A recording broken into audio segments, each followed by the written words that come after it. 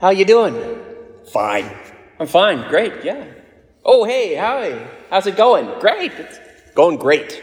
Great. Don't you just hate almost sometimes walking down the sidewalk, you hear someone, hey, how you doing? Like, what are you supposed to say? Like, do you really want to know?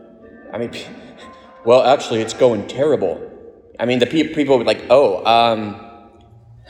nice. Could I call someone for you? Or, when people ask how it's going, they don't really want to know. And so I think we get that. And so when people say, how's it going? Oh, it's fine. It's fine. You doing all right? Yeah, great. Living the dream. Living the dream. Yeah. Okay, that's ridiculous. We're not fine. We're not doing fine. The world is a mess. Our lives are a mess. And, probably a random conversation. This is not the best place to get into what's really on our minds. But we've got to have some place where we admit that we're not fine. Where it is, okay, I'm not fine. It's a mess. I'm broken. It's all broken. That's the truth. Reminds me of one of my favorite songs by a contemporary Christian artist, Matthew West. He has a song called Truth Be Told. And it's about this, lie number one, we're supposed to have it all together. And if they ask you how you're doing, just smile and say, never better. How you doing? Yeah. I say, I'm fine. Oh, I'm fine. Yeah, I'm fine. Hey, I'm fine. But I'm not. I'm broken. And when it's out of control, I say it's under control. But it's not. And you know it. I don't know why it's so hard to admit it. When being honest is the only way to fix it. There's no failure, no fall, there's no sin you don't already know. So let the truth be told. Could we really do that? Could we tell the truth? Or just say, oh, I'm fine. Yeah, I'm fine. Hey, I'm fine. Yeah, we're not. We're broken. Matthew West gets it exactly right there. See, God, of course, knows that we're not fine. We're broken. But God has a way then, when he realizes that we're kind of stuck in this, I'm fine, and we're not, God does something about it. And so in our first reading and our gospel today, there's two references to this. In our first reading, we see that when they're in Jerusalem and they've got the temple and they think everything is going well because they've got this building, they're really far from God. It's not fine. They're worshiping other gods. They're polluting the sacrifices. They're not offering pure hearts to God. Everything is a mess. But they think, we've got the temple. We've got the Holy Land. So we're fine. It's all fine. So what does God do? Well, he allows the Babylonians to come in, who burn down the temple, tear down the walls of Jerusalem, and everyone they don't kill, they take in exile off to Babylon, where they sing that rather depressing psalm that we get today. Why does God do that? Because things aren't fine. They're far from God. And if they don't get it, he's going to physically move them far from God and leave them exiled in Babylon for 70 years until they get, it's not fine. It's a mess. And when they finally look at how bad it was and realize it, then healing takes place and God lets them go back to the Holy Land and they're healed. Similarly, in our gospel today, Jesus begins this, one of the most famous gospels where we get, God so loved the world that he gave his only son. But that little verse before it that seems like a throwaway verse that maybe we don't even know what's going on. It says, Jesus says that just as Moses lifted up the serpent in the desert, so must the Son of Man be lifted up, so that everyone who believes in him may have eternal life. What is this serpent being lifted up in the desert? Well, this goes back to the time when Moses and the chosen people are wandering through the wilderness and things are not fine. They're like, we've got Moses. We're good. No, they're grumbling against God. They don't trust God. Remember, they make that golden calf as soon as Moses turns his back for like 2 seconds. They're so quick to worship other gods. They don't trust God. Like, is God going to give us water in the wilderness? Okay, here's water. Okay, well, that was good, but I bet he can't give us bread. Okay, here's bread. Like meat, quail, down from over and over, they reject God. Over and over, they turn their back on God. So what happens? God sends serpents, fiery, poisonous, venomous serpents to bite them, and many of them die. Well, Moses, being a good intercessor, he goes to God and says, okay, God, we get it. things are a mess, people are far from you, so you have every right to kill everybody off, but could you be a little merciful, maybe? And God says, all right, here's what you do. Here's the solution. And it's what Jesus refers to in the gospel today. God tells Moses, here's what you do.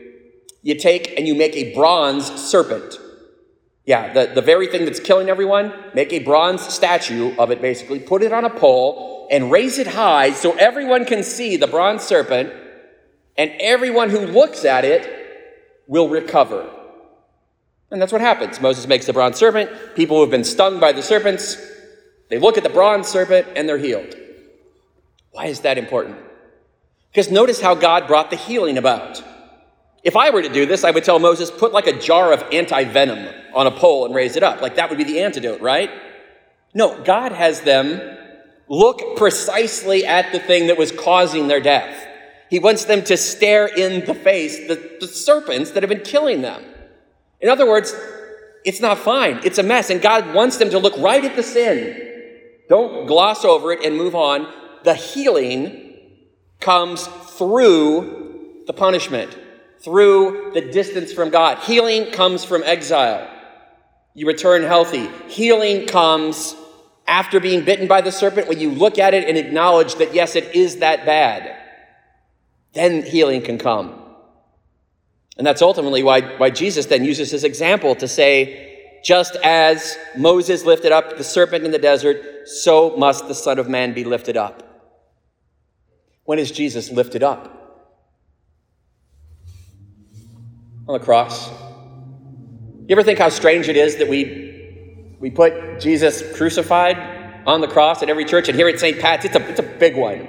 Okay, you can't miss that. That is supposed to be the most shameful thing the Romans could ever come up with. Every time we look at that, we ought to be reminded that we did that. Our sins nailed Jesus to the cross. And in fact, the church is very clear. You can't have just a plain cross for Mass. It has to be a cross with the image of Christ crucified. Why? Because healing comes through the shame, through admitting what went wrong, through admitting that it's not all fine.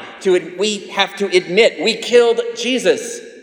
God came and the people preferred darkness to light. The light of the world came into the world and we said we prefer darkness and we killed the light. That is the worst thing that man has ever done. And we put it required in all of our churches because the healing comes through the shame. We look at that and we don't see just the shame of we killed our Savior. We see the whole story. And that's where the beautiful words of the gospel come in today. Why did Jesus do that? Why did he allow that? He says, because God so loved the world. You know, the great heresy that we get ourselves into is one that actually came out of Ireland, of all places, as we get ready to celebrate St. Patrick. Heretic Pelagius tried to say that in order for God to love us, we have to make ourselves perfect. Through our own works, we have to do things that will make God like us. How many times do we fall into that today? Why is it that we want to say everything's fine? Because somehow we think if we're not fine, then we are not lovable. If I'm a mess, then I'm too big of a mess to be loved. How many times I see women think, oh, I'm such a mess today. I don't look very pretty, or I'm not attractive. And most men are thinking like, no, you look beautiful. How many men think, I'm just such a failure. I don't make enough money. I don't have enough power. I can't give my family all the fancy things. And their wives are thinking, I just wish we had more time. I wish you could be here more. You see, we have 1,000 ways that we can feel like we are inadequate. We're not pretty enough. We're not successful enough. All these are ways to say then we have to cover it up. We have to pretend that everything is fine, because if it's fine, then we will be lovable. And we're not lovable until it's all fixed and it's all better. It's not how God works. He loved the people while they're in exile in Babylon. He loved the people who in the wilderness were denying that they even knew him and making golden calves. He loved them, and he loved us even from the cross. He loves us still, even with all that is wrong. God loves the mess because he loves us, and we're a mess. We're a mess. This world's a mess. Nothing is fine. We're broken. But if we're broken and we admit it, that's when we get the rest of this gospel. You know what God thought of us while we're a mess and broken? God so loved this mess, this world, that he gave his only son, so that everyone who believes in him might not perish, but might have eternal life. For God did not send his son into the world to condemn the world, but that the world might be saved through him. Your mess, your brokenness is exactly how God is going to save you, because you can't earn his love. There's nothing you can do to earn his love. And perhaps when you feel like you are most unworthy, most broken, most down, most in no way worthy of God's love, that's when you could actually receive love. St. Patrick, little known, was sent to Ireland by the Pope. People think to get the snakes out. The snake he was supposed to get out was Pelagius, the heretic. The snakes is the heresy that says you have to earn God's love. That is what St. Patrick came to Ireland to do, to tell people they are loved by God and they don't have to earn it. That's the beautiful good news.